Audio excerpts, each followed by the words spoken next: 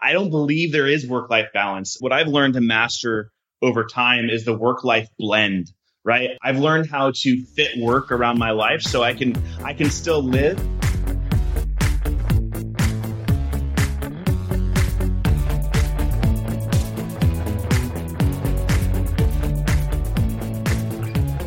Welcome to The FI Show, where you get a behind-the-scenes look into financial independence. Here's your host, Cody and Justin. Yo, and welcome back to another episode of The FI Show. And I'm here with my co-host, Justin. What's up, man? Man, just got done ripping it up in Vail. Not too pumped to be back in Boston after being gone for 3 weeks, but you know, the real world's calling. How about you, Cody? Yeah, nothing too much going on here. I'm in my second week of joblessness, going rogue entrepreneur, and I've been working. I've been grinding, man, just trying to get all my side hustle stuff done, trying to earn an income while I don't have that steady paycheck rolling in. But Justin, I'm curious before we hop in, what was your favorite part of that 3-week trip? Definitely Kauai. Any place where they filmed Jurassic Park, you know, has got to be fantastic. It's just gorgeous out there. If you've never been, you got to go. Awesome. All right, so let's talk about the real star of this episode. And this is Dom from Gen Y Finance Guy. And what I love about this guy is he kind of takes a different approach than a lot of other money bloggers do. He's not into frugality. He openly states that him and his wife spend between $110 and $120K a year. But that's okay because they're raking in about $450K. So he still has an awesome savings rate, but he is not all about frugality. He thinks that everyone should be focusing on maximizing their income. Yeah, and I think what makes it even more interesting is that he's not obsessed with, he's not obsessed with being frugal, but he started out on the very low end of the income scale. But he's always been an entrepreneur from selling candy bars. But now he's at this, completely other end of the spectrum, having this $10 million goal. But I don't want to give away the whole episode, so why don't we turn it over to him? I think it was probably when I was in college, picked up Rich Dad, Poor Dad. And that was probably my first introduction to this idea of financial independence or financial freedom. And, that lit a fire, no pun intended, that's developed into something much bigger today. And I think there's a lot more media and eyeballs on this whole financial independence and, financial freedom movement. As far as my beginning money story, I grew up on welfare. My parents were drug addicts. My dad spent a better part of a decade in and out of prison for the manufacturing of methamphetamine. And somehow through all of that, although statistically I should be in prison, I found a path to success that is probably a low probability event for someone with my background. How did I get here? I lived vicariously through successful people that I observed outside of my own circle of influence. Somehow I realized early on that I could reach a level of success if I associated with people that were far and above and beyond where I wanted to be. And somehow intuitively, although I was young at the time and you can really only connect the dots looking backwards, I chose to be the victor and not the victim. And that has led to an incredible level of success. I've developed an incredible level of ambition and drive, and I'm very motivated by people that are far more successful than I am, and that's really what's driven me to where I am today. So that's not always the most intuitive route for people. People don't always just figure out, if I latch on to these people who are hyper successful, then I will be hyper successful. And I've seen your story just on your blog and listening to you talk before in other podcasts, and you were selling candy out of a shoebox in high school, doing stuff like that. So, that's entrepreneurial, but that's not exactly looking up to a mentor. So when was that first mentor symbiosis where you're like, wow, if I kind of stick with these types of people, I can be wildly successful? Okay. Actually, I have a vivid moment in time or inflection point when that actually happened. It probably goes to my earliest side hustle, if you will. And I was in 6th grade and I had some friends that had told me about this pizza place where if you went there and you folded some pizza boxes, you get free pizza and soda. And as a 6th grader, you can imagine, that was worth more than money. Oh yeah, at the time. Definitely. And also for my upbringing, right? It wasn't common that we were getting pizza from a pizza joint. The closest thing was probably a frozen equivalent to whatever DiGiorno was back then when I was younger, because I know DiGiorno I don't think existed. But so I started hanging around that pizza place, and I got to meet the owner. His name's Dan. I'll keep his last name out just out of anonymity. But he became my first mentor, whether it was official or not in the beginning, is up for debate, but he took an altruistic interest in me. And I just looked up to him because, to me, he was the richest person in the world and most successful person I ever met because he owned a pizza place. And I think that was that moment that you're asking for.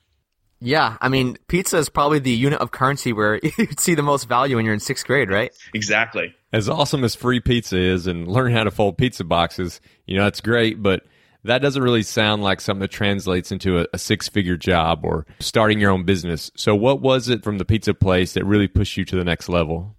I learned a lot hanging around that pizza place, right? I observed Dan as he worked through inventory and as he created a schedule of, all of the employees that he had to help run the pizza place. I think that was the first place I learned the concept of leverage. I didn't know it at the time, but there's different types of leverage, right? You can leverage other people's money or you can leverage other people's efforts.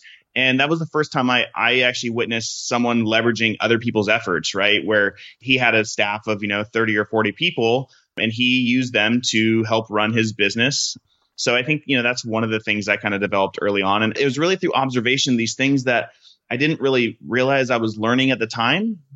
But again, it's something that you can only connect the dots looking backwards. I also learned, just by folding pizza boxes and getting pizza, that there was a direct correlation between the effort that you put out in the world and the reward you got in return. And yeah, in the early days, it was pizza, but that eventually translated into some kind of monetary reward for your efforts. And then I think the last thing that I kind of realized is that, you could sell something in return for some monetary amount, but you had to find the right price that people were willing to pay. So you mentioned in the beginning of this call, when I was in high school, I needed to make some extra money. And so I thought, what is valuable to a high school student?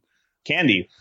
It was the first thing that popped into mind. So what I did one morning before school, I went to the local Albertsons and they had a deal, 3 for $1 candy bars. And I bought like 18, maybe 20 with various, maybe M&Ms, a Hershey's bar and something else. And I went to school and I was like, okay, I'm going to see if I can sell these. And I offered, 1 for $1 or 3 for $2.50. And I sold out that first day and I was like, I think I'm onto something. And so the next day I bought 2 times the amount that I brought the first day. And again, I sold out. I was like, okay, I'm onto something after, I continued doing it for a week and I realized I need to step up my game, get a better or a lower cost basis. So then I recruited my grandfather to take me to Costco and started buying candy in bulk. At that time, I expanded from, 3 different types of candy bars to, I think I had like 9 or so, and from different brands. They weren't all Hershey. And I converted one of my dressers into my inventory storage locker, if you will. Back in those days, I was, making, $60 to $100 a day selling candy out of a shoebox. That's amazing. And so this is a perfect segue, actually, because that's a decent income. Honestly, like $100 a day, $3,000 a month for a high school student. You could probably live on that if you were to maintain that same lifestyle. But something you really talk about a lot on your blog is that you've already lived the college life. You're done with that. And that you can hit like fat fire and live this more lavish life by earning an outsized income. So when was that transition? Like, when did you realize this isn't enough money? I kind of want to take this to the next level and really test the limits of my income. Again, I go back to where I came from. And I think, money's always been motivating because I saw everyone around me growing up having things that I couldn't have. Like they were off the table because the resources weren't there. I mean, obviously I started to create some of those own resources myself when I started these little side hustles, especially when I got into high school, making my own money to buy things that friends and peers were getting, handed to them from their parents. And so, but when did I make that transition from, kind of the sky's the limit on the income side of the equation and really expanding my own lifestyle? I think that inflection point really didn't happen until I got out of college. I'd probably point back to sometime in the range of 2012 to 2014, which, corresponds to around when I started the blog. Back in the early days, it was, although I was focused on growing my income, at the same time, I was also trying to practice, this extreme frugality that just didn't work. It was a conflict to my own personal leaning and kind of desires that I wanted in life. Like I wanted to have the finer things in life, but I also wanted to save a lot of money to work towards financial freedom. And so, I mean, if I had to choose one point in time. I think it was probably sometime around when I created the blog in 2014, where I realized that extreme frugality wasn't really my thing. It was more about relative frugality, where if I focused on the income side of the equation, I created a rule that my wife and I live by, and that's the rule of 50-50 to save 50% of everything we make after tax and spend the other 50% guilt-free. And that was a free pass for us to enjoy lifestyle inflation. I know that's a big no-no in most of the FIRE community, but to me, I wanted flexibility and optionality. And that's really what money gives you is it's optionality. It's not the money itself. It's the options it gives you to live your life in the most meaningful and fulfilling way. And so that's kind of, how I got to where I am today. And it's been super successful because once I removed that barrier that was, kind of maybe artificially created by being in this state of scarcity because I was trying to pinch pennies and save as much as I could, but not focusing as much effort as I could on the income side of the equation. Moving to, where I am today is kind of put me in that frame of, or mindset of abundance, because theoretically there's no ceiling to how much you can earn, but there is a floor in how much, you can cut your expenses. And my wife and I, we've kind of found an equilibrium where, although we've allowed for lifestyle inflation, the last 3 years, we've kind of spent somewhere in the $110,000 to $120,000 range. And we have started to, our earnings have outpaced our desire to spend more. So now our savings rate has been increasing from 50% to, I think this year we're on track for, for 57 to 60%. And how did you come to realize, or, what jumped out at you when you saw that extreme frugality just wouldn't work? Like, did it exhaust you? Did it put stress on your relationship? Or was it just something that went against your philosophy? I think I realized that I didn't want to, or I couldn't live in the extreme frugality framework because it just wasn't aligned with my goals and desires for how I envision living my life. I didn't want to be constrained by, the amount of money I brought in every month to do the things I wanted to do. Of course, early on when I was in high school and college, I lived that frugality life without really trying, just because I wasn't making that much money and I was busy going to school and working that I didn't have a lot of time to really, spend money. I don't know if that answers your question or not, but maybe that elicits further questions to dive in a little deeper from what I answered. Yeah, I was just wanting to dig into that transition point where you realized, you wanted to start opening up and spending a little bit more. I know as, someone who grew up with a lot of money that it can be tough to release that scarcity mindset. So I just wanted to unwrap, how you made that transition and to just let go of that scarcity mindset. Yeah. And I think, when you come from poverty, there's this natural tendency to want to hoard, right? Because you're not used to having as much as you have. And it kind of creates, it kind of goes back to this imposter syndrome, which is alive and well in many aspects of our lives, that, maybe I don't deserve this. One day it could be taken all away from me. So I want to protect it as much as I can. But that was in a direct conflict with how I really wanted to live my life. So although that was, a function of where I came from, somehow I was able to get above where I came from to see a future that was bigger than anything I had actually directly experienced, things I'd only observed from the outside looking in. And that transition, was it easy? Was it hard? It's hard to say. It just happened. I somehow something clicked. I had an epiphany. It said, hey, look, you can get rid of, the frustration of trying to live this super frugal life, but also wanting to have the finer things in life if you just transition your focus to earning as much income as possible. And that really made it super easy. Once I realized that if I could out earn my desire to spend, I could spend on whatever I wanted to. I can still practice frugality. It was just relative to my income. Yeah, that's definitely a great point. Because like you just highlighted, even if you are spending $110,000 a year and your savings rate's 57% or upwards of almost 60%. So it's not like you're spending every penny that comes in. Those are two totally different things. And that's something that we love preaching on this podcast, because there is not one way to financial independence. I think the income side honestly doesn't get as much love as it should. And you are a perfect example of how you can kind of hack this income game. So hopping back to like when you graduated college, I know you took a lot of strategic steps, whether it was like switching companies or asking for raises at your same companies. I'd love if you could kind of just go over on a granular level some of those steps that you took to really have a huge impact on boosting your income. Yeah, so I think early on, when I think back to my first job out of college, I actually interned at the company that I ended up accepting an offer on out of college for about a year and a half before I joined them as a full-time financial analyst. And I think, the first thing I did is I hustled, right? I outworked my peers. I'm a big believer that you can out-hustle even the most innately gifted. And I also believe that most people are lazy. So the top is never as crowded as you think it is. It's just most people give up way too early. They want that instant gratification. And what they forget is that every overnight success is about 10 to 20 years in the making. So, for my first seven years, out of school, I was working 80 to 90 hours a week. And sometimes that was directly for the employer that I was working for. And sometimes it wasn't. Sometimes it was honing and crafting a skill set that was both rare and valuable, and that allowed me to, eventually cash in on on the income side of the equation to where I am today. So, I'd say number one is hustle, right? You outwork your peers. When they were going out to happy hour or they were going to Vegas for the weekend, I was working and focusing on personal and professional development. I think, the second piece that I threw in there that I'll just kind of carve out as a takeaway or another thing to focus is you really do have to acquire a rare and valuable skill set. And what I mean by that, it's something that you can be the top 5% at, whether it's within your organization or, even within the world. If you can't be the top 5%, you probably haven't found, that one thing that only you can do. And it's not good enough to just acquire that skill set. You also have to be good at marketing that. You have to make sure that people know that you're good at what you're good at, right? And that they see the value.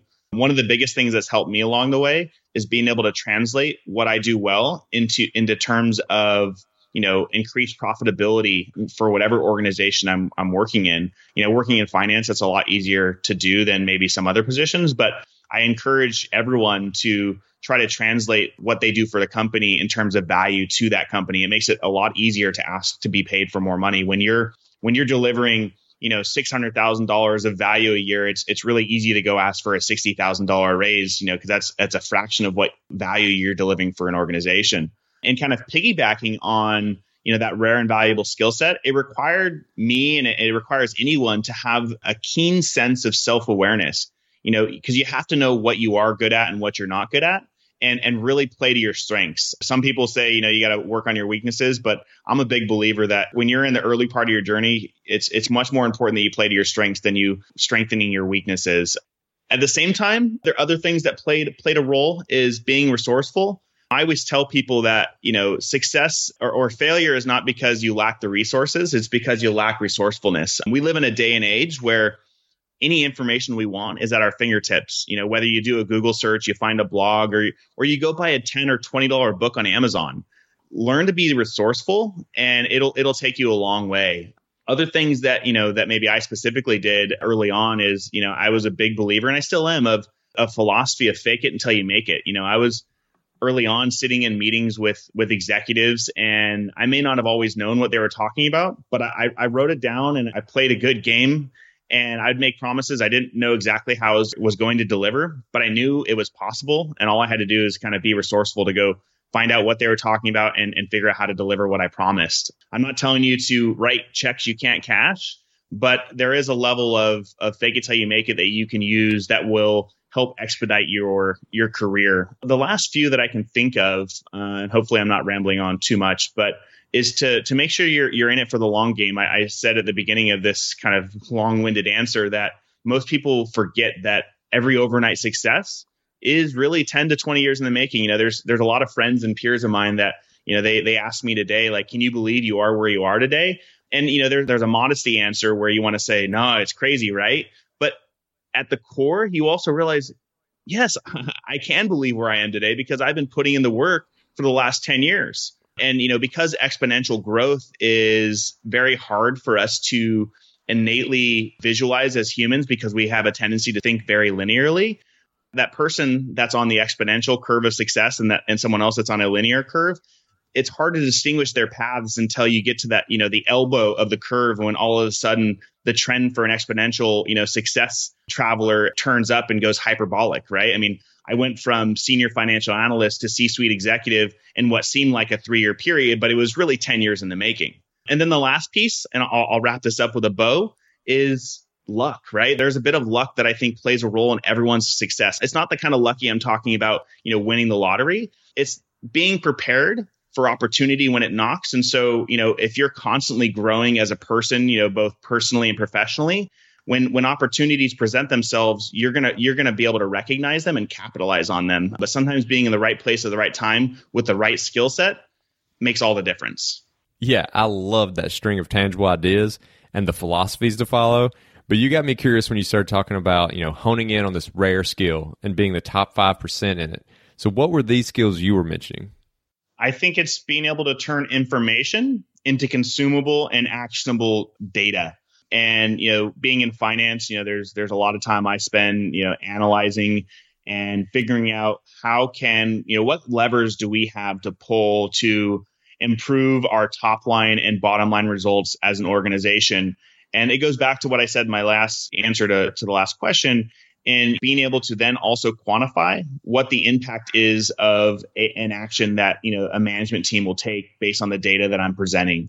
I think that's the thing that I'm best at, and it's the highest and best use of my time. And I think you got to pair that a little bit, though, with being able to communicate with management. So I think the skill on I guess that piggybacks on this is I look at myself as the Rosetta Stone between finance, kind of IT and operations, where I can kind of talk their language to get them to see what I'm trying to present to them as an opportunity to optimize the business in some shape or form. Yeah, I mean, that makes total sense. For those people who genuinely want to find out, the skill they should focus on, or one that they might be in the top 5% in, but they're having trouble finding it, what tips do you have for them? And is it more introspective or looking out for new skills, and maybe some combo of the two? I'd say the first place to start is ask people that you work with, or what are people, think about what people are constantly complimenting them on, right? Like, what do they do that seems like magic to someone else? And I think that's a good place to start. And if you're just coming out of, college, maybe you're not to a point where you can ask those types of questions, or you're not getting that feedback yet. And then my advice in that point is just to try a lot of things and see what kind of sticks, and then get feedback from others and see, is this the thing that I can be the top 5% at? And so on the income generation side of things, so for someone to actually directly get like a raise or get paid more by a new job, what are your tips on that? Because I know you've kind of hopped around quite a bit during your career. We'll be right back after a quick word from one of our sponsors. Today's sponsor is one I use on a daily basis at my company, Gold City Ventures. That is the sound of a sale in your Shopify store. But did you know that Shopify now also powers in-person selling? Shopify POS is your command center for your retail store or small business. Accept payments, manage inventory, they have everything. Shopify brings together your in-person and online sales business into one source of truth, one dashboard, everything in one place. You know exactly what's going on. And now they have all these customization options. They have plug-and-play tools that you can integrate with Instagram or TikTok or wherever. You can take your payments by phone or by tablet. Shopify makes it easy. Plus, if you have any questions, their support team is there to help you. I know we have a lot of entrepreneurs in this audience, and Shopify POS just breaks down that barrier to accepting payments with your business. Sign up for a $1 per month trial period at shopify.com/FIShow, all lowercase. That's shopify.com/FIShow to take your retail business to the next level today. Shopify.com/FIShow. Now back to the show. Yeah, I mean, so let's back up for a second, and we'll preface this answer with a philosophy, and that is those that ask for more money tend to make more money. So the first piece of advice is don't settle for what you're given, because if you let someone else plan your future, you know what they have planned? Not much. And that's a riff from Jim Rohn. I probably didn't get his quote exactly right, but I'm a true believer in that. Yet you have to ask for what you're worth and what you deserve. And most people don't like to be in that uncomfortable situation to ask what they're worth. They'd rather wait for someone to tell them, hey, we're going to give you a raise. And most of the time that probably means it's going to be like a 3%, cost of living adjustment. Now, going back, so how else do you get yourself in a position to get more money? Sometimes, you do have to hop around. Like you mentioned that I've made a few strategic hops. And it really comes down to a point where if you've asked for more money and you've truly delivered on the value, so you really are worth the additional income that you're asking for, and your company denies you, well, if you keep hitting your head against a wall and you're not getting a different result, it might be time to jump ship and find another company that will pay you what you're worth. And unfortunately, sometimes that's what it takes. I've been in a couple different organizations where I had gone above and beyond and showed the value that I was delivering, and it was, far less than I was being paid. And I wasn't asking to, capture all that value. I just wanted a percentage of it. And they said no. And then, I waited and said, okay, what else would it take? And when they still said no, I decided to start looking for other opportunities. And the sad part is a lot of times companies will come to the table when it's too late. So, I've had two specific examples where I'd asked for more, and I even said, hey, look, okay, if you can't give me what I'm worth, I'm going to look outside. And, when I had a job offer on the table that was exactly what I asked for or more, then they try to come to the table and match it. By that time, it's too late. To me, once you decide to leave an organization, it's not a matter of if, it's a matter of when, because you're just going to be put up against the same resistance every time you try to go for, what you're worth. I think that's number two. That's one way you can, or another way you can get more money. The other piece that I think is even more important, I wouldn't use jumping around as the number one strategy. It is required at some points in your career to continue advancing. But to me, the most important method is to really sit down with your manager and figure out, what does success look like in my role, right? And if I want to get to, X, let's just call it 6 figures. What do I need to do? And lay out those expectations with your manager, put it in writing, and say, okay, and go over it with your manager. Say, like, if I get to here and I do this, this, and this, and deliver X value, you're saying I can get, this promoted to this position and make this kind of comp. And you get them to sign off on those things. And then you send them a copy via email, and you track your progress throughout the year. And when it comes, evaluation time, you bring that back out, and, let's assume that you've met all the goals and expectations, and it gives them no argument. Like you said, hey, look, we sat down. If I did this, this, and this would get me to this result. And that's been very successful for me in my own career. That is a pretty amazing strategy. And it's also very gutsy, or at least it could seem very intimidating to someone. So, I don't want to move past the advice without really digging in, though, because is this an exercise you literally sit down with your boss, typing out an agreement, to get you to this next position, hit print, have them sign, scan, email it to them, and then come into review time with evidence that, that you met it, and asking, hey, when is this raise happening? I mean, I love that, but I've never heard of it. And secondly, when you're swapping jobs, do you have like a time frame, like X number of months prior to leaving, that you start scouring LinkedIn? Are these contacts from your current business? How does finding that next job really look? So let me give you an example of an opportunity that, led to 2015. I got a $60,000 raise. Okay.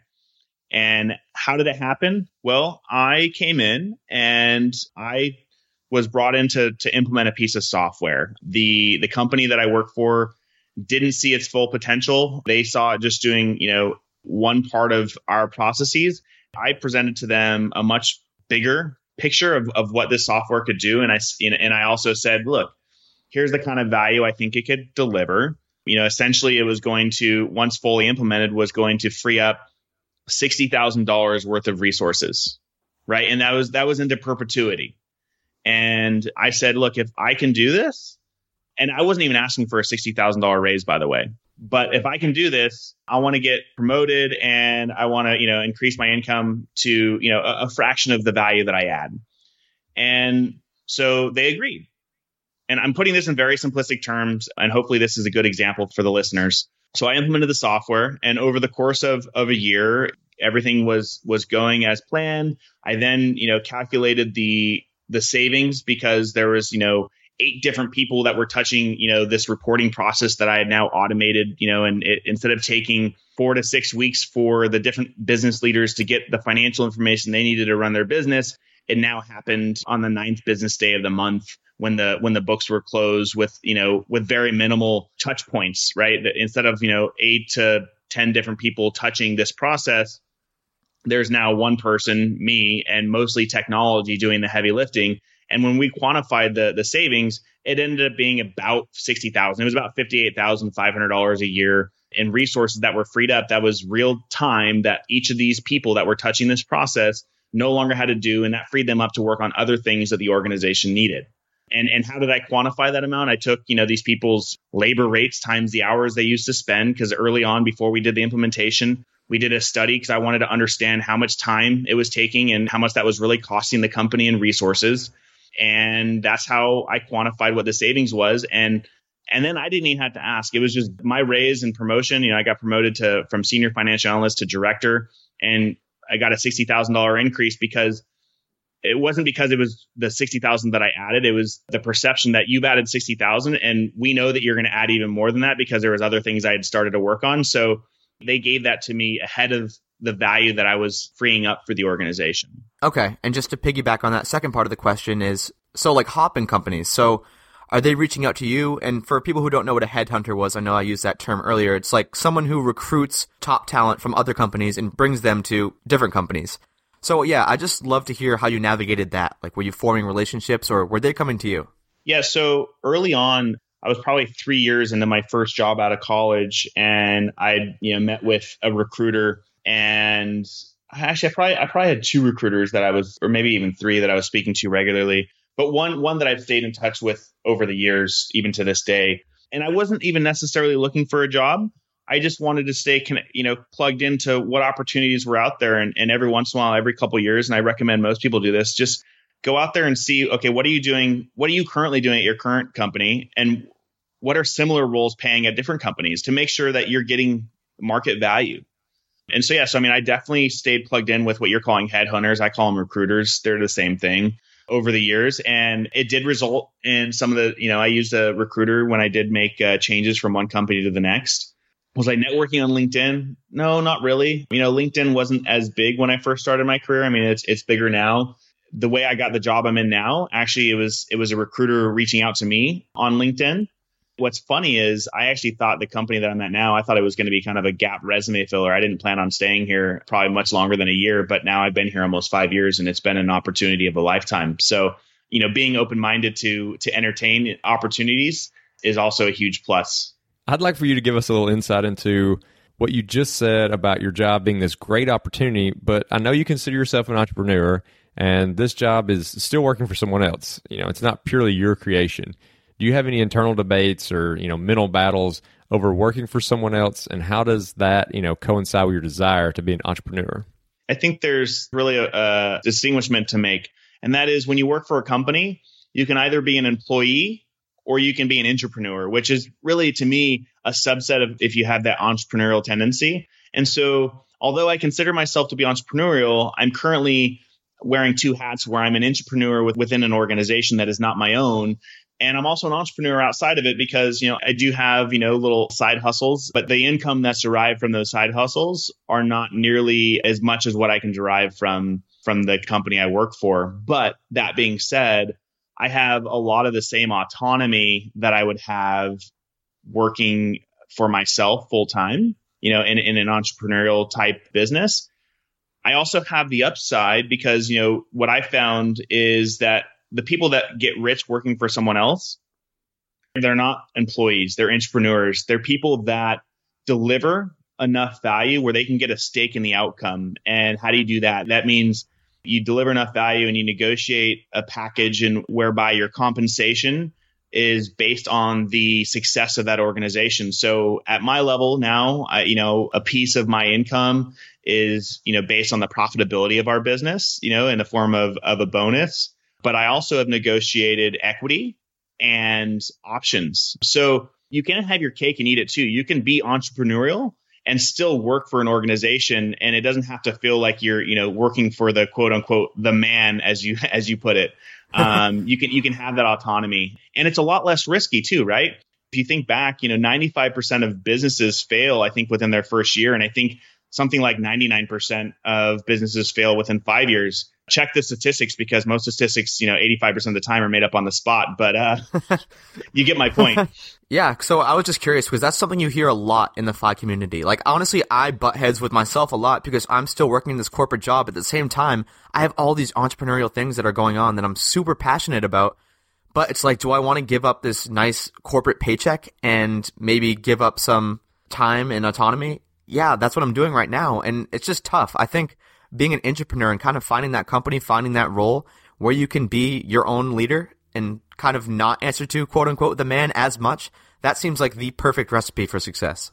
Yeah. And I always tell people, look, it's not always an either or, right? You don't have to be an entrepreneur or an entrepreneur. You can be both. And, people are always so quick to want to give up their corporate job and that cash flow. But think about it this way. I mean, that cash flow allows you to pursue that entrepreneurial journey early on until you get to an inflection point that says, okay, look, I think this can be more successful than my day job, right? So me personally, although I'm very entrepreneurial and I want to do my own thing, my income keeps growing far faster than I think I could grow it on my own in entrepreneurial journey. So I continue to stay where I'm at because right now my highest and best use is still in the day job. I mean, I've tripled my income in the last 3 years. Yeah, you can do that from an entrepreneurial perspective, but the probabilities of that happening are rare. And I believe that I'm the exception and not the rule when it comes to, starting an entrepreneurial venture. So you've tripled your income in 3 years, but I think we'd love to hear, at what cost. I know you have this huge goal of building a net worth of $10 million, but I also know you often, have to work both East and West Coast time zones. So how do you feel your work-life balance is? Yeah. I love that you brought up work-life balance. I was actually, when you started asking your question, I was like, I hope he says work-life balance, because I don't believe there is work-life balance. What I've learned to master over time is the work-life blend, right? I've learned how to fit work around my life so I can still live and not be, it goes back to kind of, working for the man, right? Like I built myself a position that gives me the autonomy I want, where I can work from anywhere in the world. I might still have to work while I'm on vacation, but I have the flexibility to go on vacation, even if I don't have the time to take off, right? My wife and I can still go stay at the beach for a week. And I might have to work part of that time, but I have that flexibility to fit work around my life. And a lot of times what I do is, my wife and I do like to go a lot of places, is I'm up early at, between 4 and 5 a.m. every day. And so even if we're on vacation, I can get work done for 3 to 4 hours before my wife ever actually wakes up and, wipes the sleep out of her eye. I think one of the other, kind of secrets is I tend to work 7 days a week. I don't really distinguish the weekday from the weekend. Now, some people might be drawing conclusions, well, this guy's very unhealthy. He has no work-life balance, but I'm not always working on work. I'm also working on, other things, whether it's securing our financial plan where, I'm mapping out investments. I'm mapping out our strategy to be mortgage free here in the next 10 months.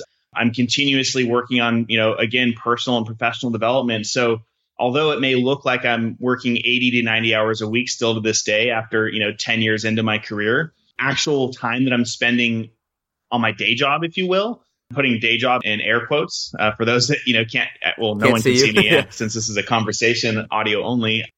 But I'm really only putting in 40 to 50 hours for the day job. Everything else is just continuing to enhance and improve my skill set, whether it's personally and professionally, to continue to help me, achieve that big, hairy, audacious goal of $10 million that you mentioned. Yeah, so I love that work-life blend. That is definitely the quotable moment of the episode.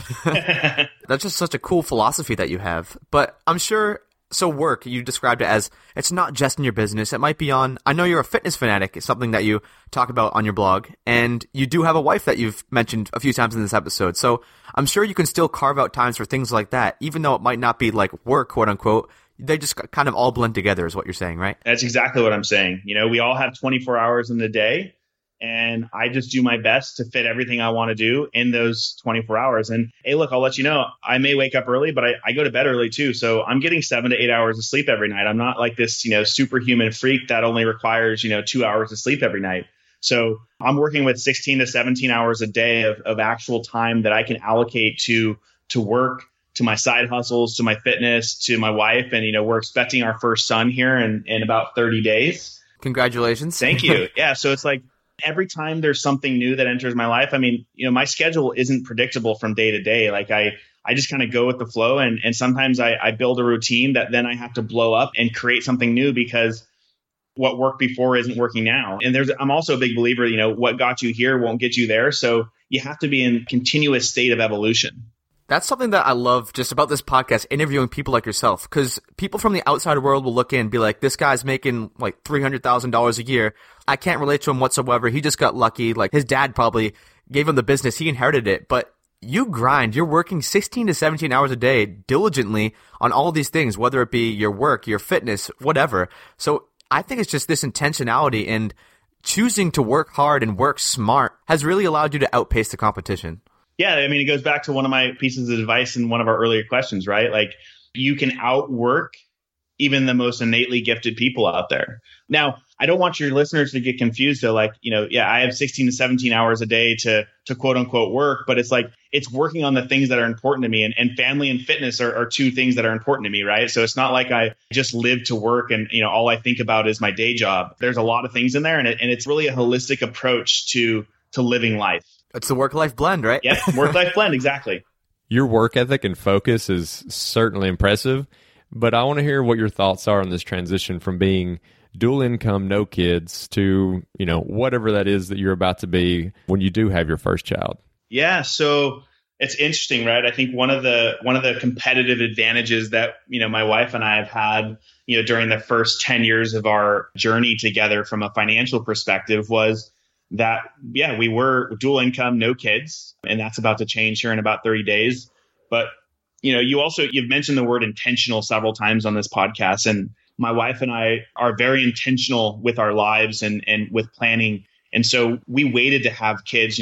We just turned 32. A lot of our friends had kids, 4 or 5 years ago they started, but we wanted to be in a place where we could reach our goals professionally.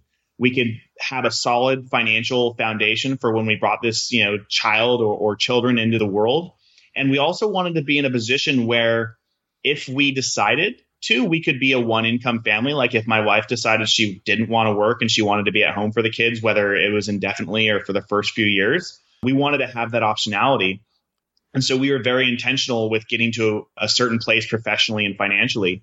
So that transition, I'm not really too concerned about. I mean, we're, right now as a household, I definitely appreciate the income that my wife brings in.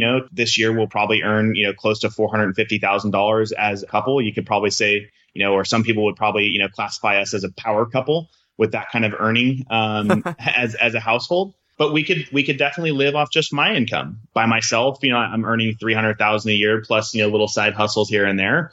But the reality is my wife, she's got ambitions of her own. She's been just as successful in her career, and she's being groomed as a third generation family, kind of owner operator of the family business. And so, she's already made it abundantly clear she can change her mind because we have that optionality, but she wants to go back to work. So moving or transitioning from DINK to the dual income with kids, however you say that, I won't even try. Yeah. I don't think it's going to change much from where we are today, but if it does, we're prepared. Our mortgage is going to be paid off by July of 2019. And our income, you mentioned my $10 million goal. That was a 20-year plan I put together in 2015. And our income today combined at, about $450,000 is about 11 years ahead of schedule. I didn't have us earning this level of income until the year 2029. And yeah, throw that in the market and just close your eyes and see what happens. And you will probably wake up and have a heart attack. Or a really big smile on your face. Or a really big smile. That's probably a better option. Okay, Dom. So we talked about your big, hairy, audacious goal, how you're transitioning, being intentional throughout your life. And I know that you are striving for what you consider a level above financial independence, which is financial freedom. And a lot of people use these terms interchangeably, including myself. So I'd love if you could kind of dive into the differences and the nuances of each.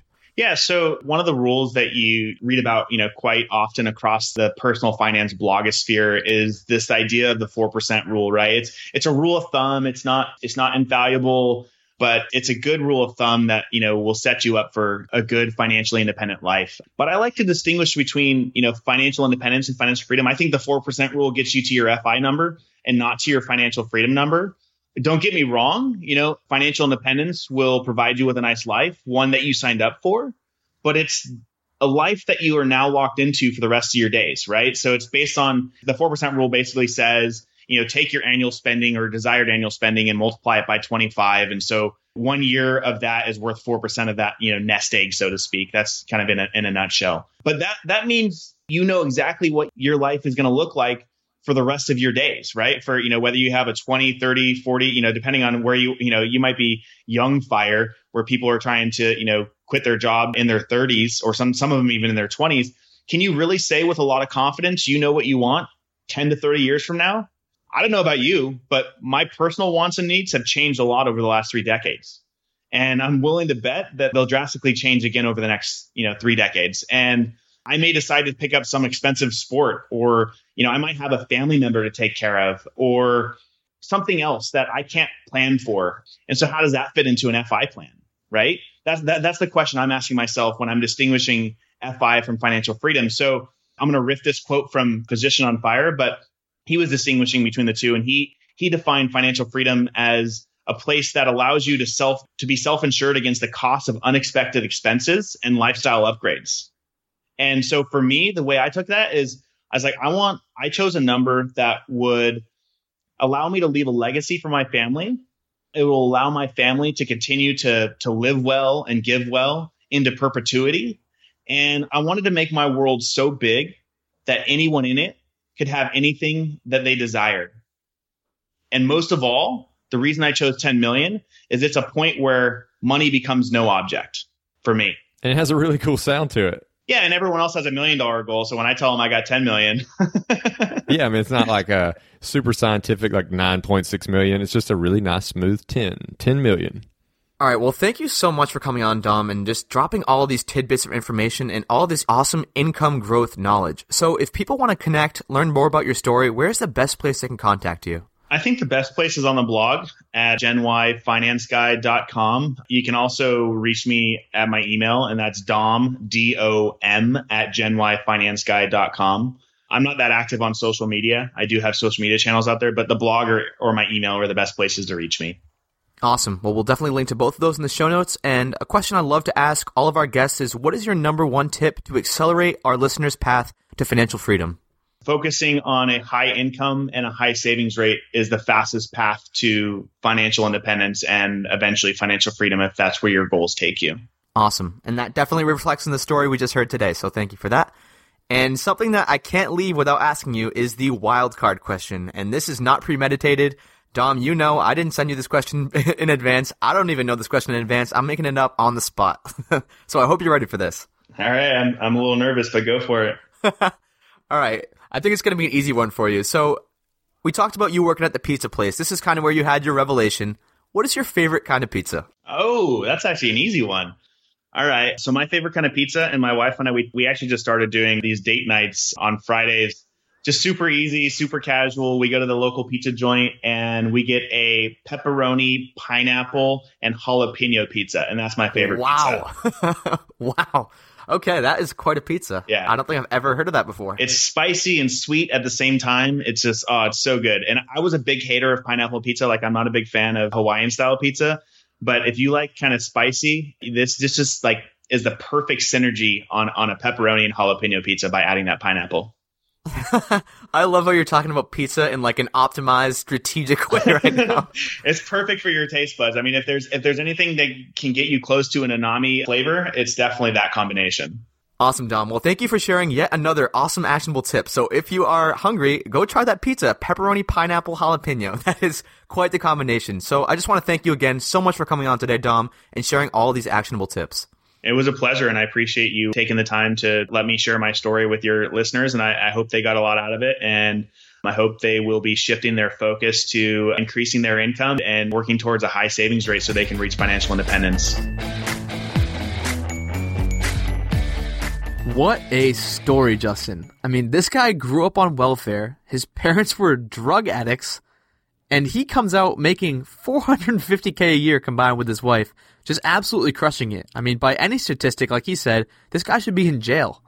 Yeah, and I mean, right away, he latched on to somebody who could kind of be a mentor for him at that pizza place. And what that shows about a kid at that age, especially with the background he's coming from, to realize like, hey, this is someone who can help me, and these are skills that I can start picking up. That's just very telling of where his life was going to go. Yeah, I mean, that guy really knew his way around the dough. Oh, God. Sorry if that joke was too cheesy for you. Oh. And Justin, this kind of goes back to last week's episode with Grant about just building your skills up. And Dom was not afraid to just go try a new venture, go learn something else, make himself so much more valuable to the people who are going to employ him. And I think now that we kind of have this framework, we see that it's a common theme, that these people just go out and do something. Whether or not they have the skills, they might not have the mentor or the experience, but once they kind of even just try and get those skills, they become so much more valuable in the marketplace. Yeah, there's definitely some crossovers here, but the one thing that's very different that I thought was interesting is his idea of this intrapreneur, where he takes a job and works his way up the ladder and gains that autonomy so that he has essentially like it's his own business, but without the risks. So this is already a steady, succeeding business, but he's worked his way up to where he's getting stake in the company and he's getting that autonomy and he's getting paid his real value, but it's not a job that he has to worry about the company failing as much as it would if he had started up himself. Yeah, that's actually something really interesting because that was an idea of mine for a while, but to get to that level, like you have to put in work for 5-8 years to like get to that level of autonomy, typically, unless you go to some like startup in Silicon Valley. But like if I wanted to get to that in a corporate job that I started next week, there's no way in hell that they just let me do whatever I want and kind of build my own job. But Dom was willing to kind of put in those years and climb his way up the ranks so that now he does wear this entrepreneur hat where he can do whatever he wants at work and enjoy it. It was cool too the way he did it because it wasn't like, he just said, well, I'm going to go to work, I'm going to work hard and things are going to take care of themselves. He had this idea of like, I'm going to come out with a plan of how I get promoted. I'm going to take that to my boss. I'm going to have them sign off on it. And then I'm going to track it tangibly over the next year and come to them when it's time to give me my feedback and say, hey, I met all the things that you said I needed to meet to get promoted. And sure enough, he got promoted. Like he had a tangible plan that he got buy off on and that he tracked. And so, Justin. Whoa! Is that the call to action? I think it is, Justin. Take it away. Yeah, so for me, this week's call to action is definitely looking at that path to earning your raise. So sit down with your boss with a clear plan on what it takes to get promoted or get a raise and try to make sure that it's got some things in there you can actually track and then stay on top of that over the next year. Make sure you meet or exceed those goals and present them to your boss and get that raise. Definitely an awesome tip, Justin. And yeah, don't be nervous about it. Like he said, you're earning your raise. It's not like you're just demanding, I need $20,000 extra this year. Give your boss a reason to give you the raise. And so that wraps up today's show. But if you want some more detail on Dom's story and just all the things we talked about today, you can visit the show notes at thephishow.com/GenY. And don't forget to join one of the most inclusive and awesome Facebook groups that we've been telling you to join every single week at thephishow.com/community. And if you're liking this podcast, please leave a rating, review, tell your friends, and subscribe. It means a lot to us. Thanks for listening. See you on next week's episode of The Phi Show.